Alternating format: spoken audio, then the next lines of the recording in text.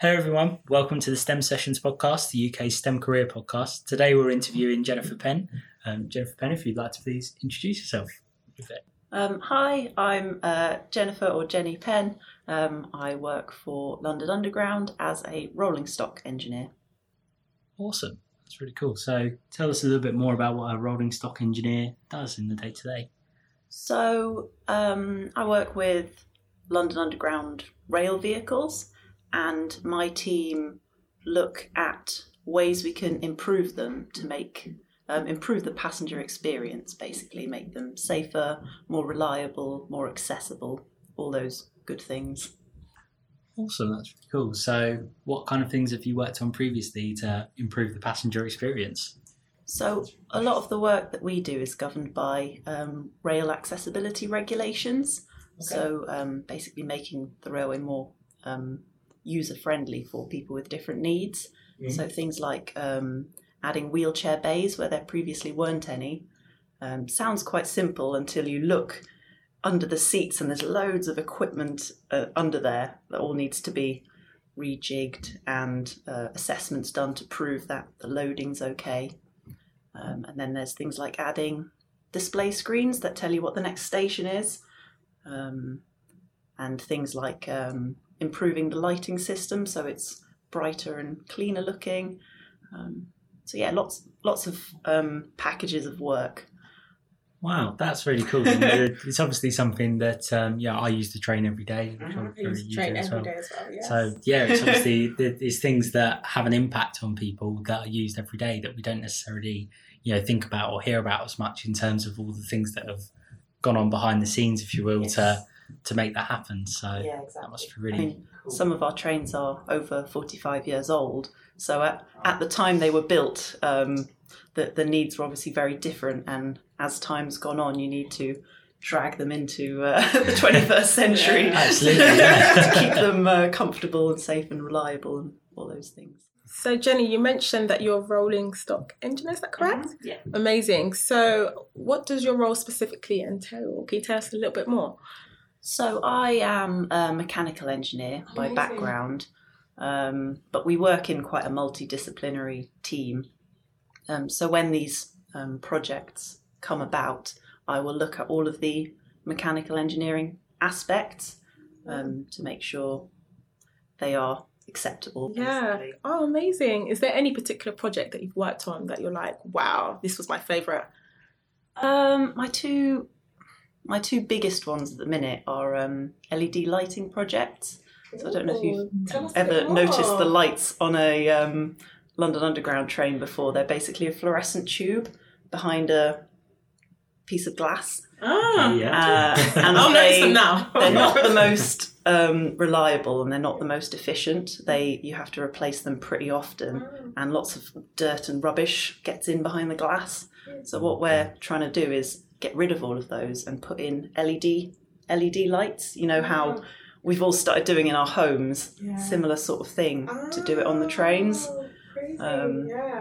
That's the changes that you spoke about, moving more into the 21st century Exactly. idea. Sounds yes. Cool. Make it more... As technology develops, we try and integrate it where we can. So there should be a power saving of over 50%, and they should need to be changed sort of every 10 years rather than every 1 or 2 years, Oh, yeah. So. That's amazing. Amazing, yeah. It's also really good from a sustainability aspect, I can imagine. Exactly. Yeah. Fantastic.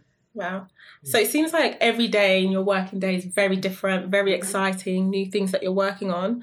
And it's amazing that you have a variety of things that you can work on in your role. Mm-hmm. Can you give us an idea of some of the things you've done more recently? I know we spoke about your favourite project that you've worked on, but is there anything that you've done, let's say, in the past couple of weeks or months that you think, this might be interesting to share? Well, quite a lot of my role involves going out to train depots and getting quite hands-on. So whenever you design something new, you obviously have to go through the design process. You come up with the idea, and then you might 3D print something and trial fit it on the train, or you might, knock up a quick model out of cardboard or wood and check that it works all right. And then you might get one manufactured, and then you take it to the train and try it. So I've been doing quite a lot of site visits recently in the depots, which is interesting because you've seen something on paper and on your computer screen, but then to see it physically being made and fitted is interesting. And obviously when you start out as an engineer, you work on normally quite small things at first, like tiny little brackets to hold one wire in place. And then as you progress upwards, you sort of scale up what you're doing and can have a bit more of an impact. It's great. Yeah, exactly. So I could point out some very tiny and unimpressive brackets that I designed.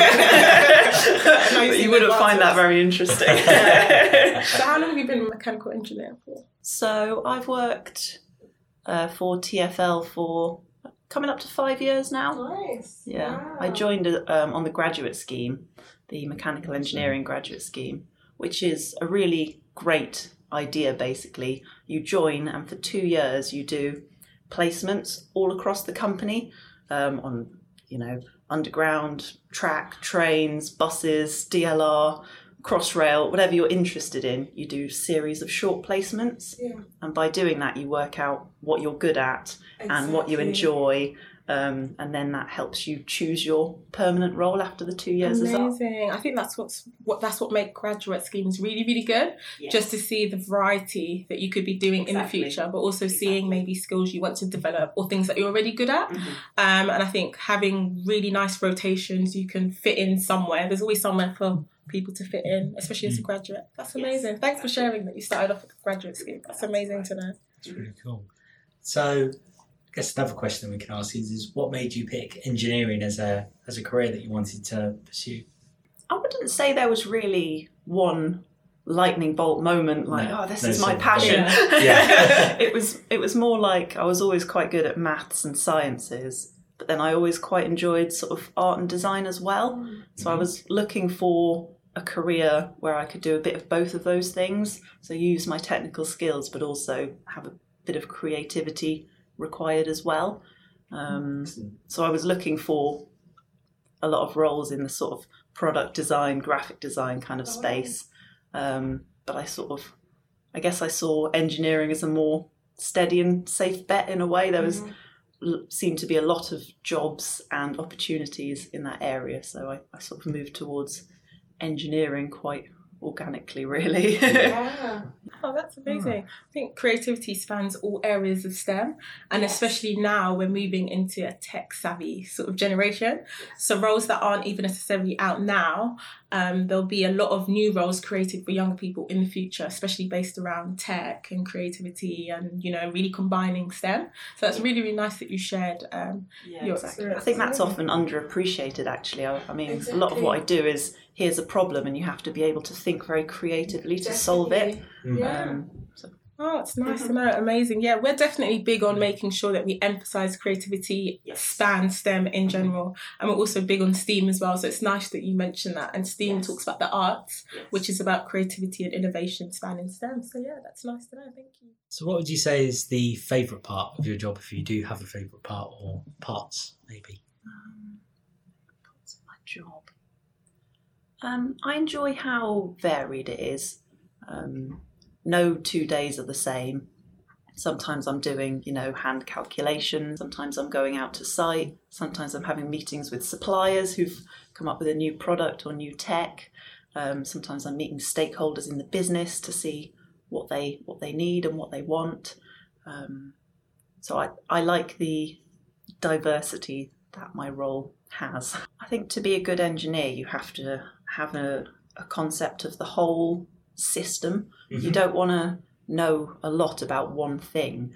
You've got to think about the whole context that you're working in and who your users are and what the criteria are and everything that you have to work within. You have to have as much understanding as you can, if you see what I mean. Absolutely, yeah. I wouldn't like a role where I was only looking at one very small part of the puzzle. Whereas working in such a big organisation, in such a broad role, you don't really have that. You learn loads and see loads. Absolutely, and it's definitely a theme that I've spotted through our previous engineering episodes that the interdisciplinary nature of it is something that people really enjoy, and it's something that is very natural in a role in engineering, is that you know, as you mentioned, you'll be working with people who are doing designing as well as people who are, you know, maybe in the mechanical or structural sense. There's all of these different parts that that play, you know, a big role in what is ultimately a bigger puzzle. So, and a lot of my projects are electromechanical. So we have a lot of interfaces with electrical and electronic engineers as well. yeah, Obviously, a lot of the modern technology we're putting into the trains is very electrical and high tech. So we've got to have good interfaces between us and work in close collaboration. Exactly, yeah. Okay, so being a mechanical engineer, you must hear a lot of myths about your role or preconceptions that people have about the things you do, etc. Are there any misconceptions that come to mind when people hear about what you do in your job, or any preconceptions that you had growing up about what a mechanical engineer may look like? Yeah, well, I think probably the most common one is that you're always in overalls holding a spanner. And that's all you do, which I do sometimes, but that's certainly not all I do. Of course. And, you know, the stereotype of everyone wears a high-vis jacket all the time, that's not true either. Exactly, yeah. There's probably quite a few that come from me being a woman as well. That probably, that a lot, I think maybe people are a bit surprised sometimes. A lot of our teams, some of our teams don't have the best diversity profiles, although things are getting better. Of course, yeah. Sometimes people maybe aren't that sure how to treat you, or don't know how much you know and what your skill sets are. They're not sure if you're okay with going on a train and taking off a bit of kit, or Oh my gosh. Yeah, you must have it all. Yeah, we get that a lot with our professionals that work in STEM, especially females as well. I think a lot of people assume that they may not necessarily know a lot about their role, or just have preconceptions. So it's just nice to hear from a female STEM ambassador who actually breaks the stereotypes. So yeah, thanks for that. So what skills would you say you need to be successful in your role? Skills and attributes, personally. in terms of technical skills, I suppose you have to have some basic understanding of maths and physics for my role. But it certainly doesn't have to be a barrier if you're not Einstein or anything like that. As long as you can understand them and interpret them and not to be scared of them, that's generally enough. And then in terms of soft skills, you've obviously got to be able to work as a team. It's very rare to have engineering professionals who work in complete isolation. You always have to collaborate with people, work with others. That's an important one. I think communication is really important as well. You can do the best work in the world, but if you don't explain to people what you've done and why it's great, people aren't going to know. Exactly. You have to be able to communicate what you're doing very clearly. And I think, as we were saying before, some creativity, ingenuity.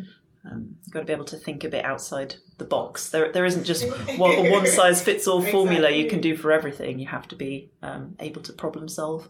Yeah, absolutely. Yeah, I can imagine with what we previously just said there about communication, it's going to be really important, especially as engineering. I can imagine there's a very adaptive environment where things might change quite quickly, depending on, you may speak to some of your stakeholders and they have a totally different need to what's currently, in place on a train.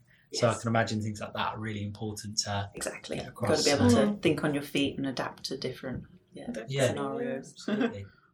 So is there any advice you would give to your younger self about things you know now, or things you wish you knew, or just anything to your younger self? What would you tell yourself? The biggest one is it's okay to ask questions. I think I was always very shy growing up, and I didn't like to I don't know, I guess I didn't like to make myself too known.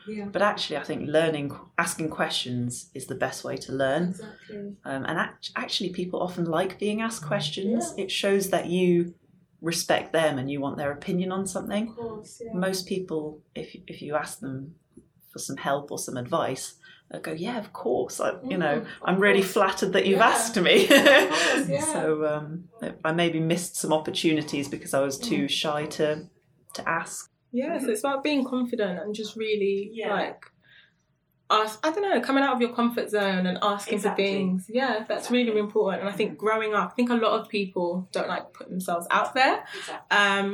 But I have realised you don't know what you don't know. So it's always good to find out and inquire. Yeah, so thank you for sharing that. So we'll talk a little bit about things outside of your job now as well. So do you have any hobbies and things like that you like to get involved with in your spare time when you're not obviously helping people with being on trains and stuff like that? Well, I'm obviously a keen STEM ambassador, which is how I've got involved with this. I try and do at least a couple of events a year, either going into schools to do assemblies or going to careers fairs or anything of that ilk, really. Speed networking, speed mentoring, been involved in a lot of things like that. Amazing. So that is really valuable, actually. I think it's valuable for the people who you're helping, but it's also really valuable for me as well, because they're also curious and interested in everything, and it's just great to see how passionate they are. Yeah, that's great. Do you have a favourite moment from being a STEM ambassador? There's a great one that London Underground organise at we've got a big depot where we store historical artefacts up to the size of trains. And they do days where you sit in a sort of 1920s train carriage and a group of kids interview you and ask you about your job, and they've all got their little notepads writing things down. So I really enjoy those days. And it's interesting to try and get the kids thinking a bit differently. Like, I'll often start by saying, look around you at this train. How is this different to a train you might sit on in 2019 or 2020 as it is now? And they'd say things like, oh, the floor's made of wood. That doesn't seem very safe.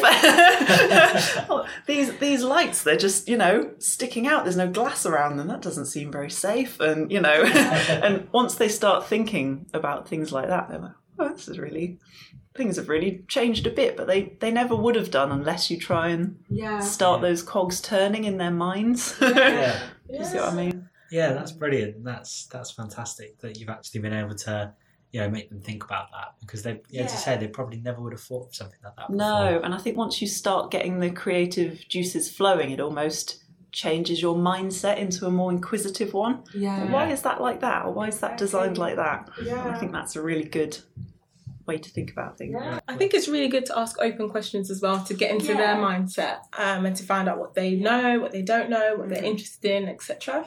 I think young people aren't clouded by biases according to things that they can't actually create. So, for example, being creative as a young person, you're not bogged down with all the financial constraints of it. So you're able to just let your mind wander.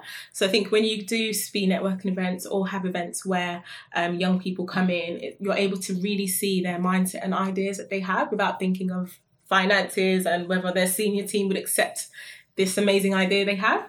And I think that's what's really amazing about working with young people, just understanding their curiosity and creativity.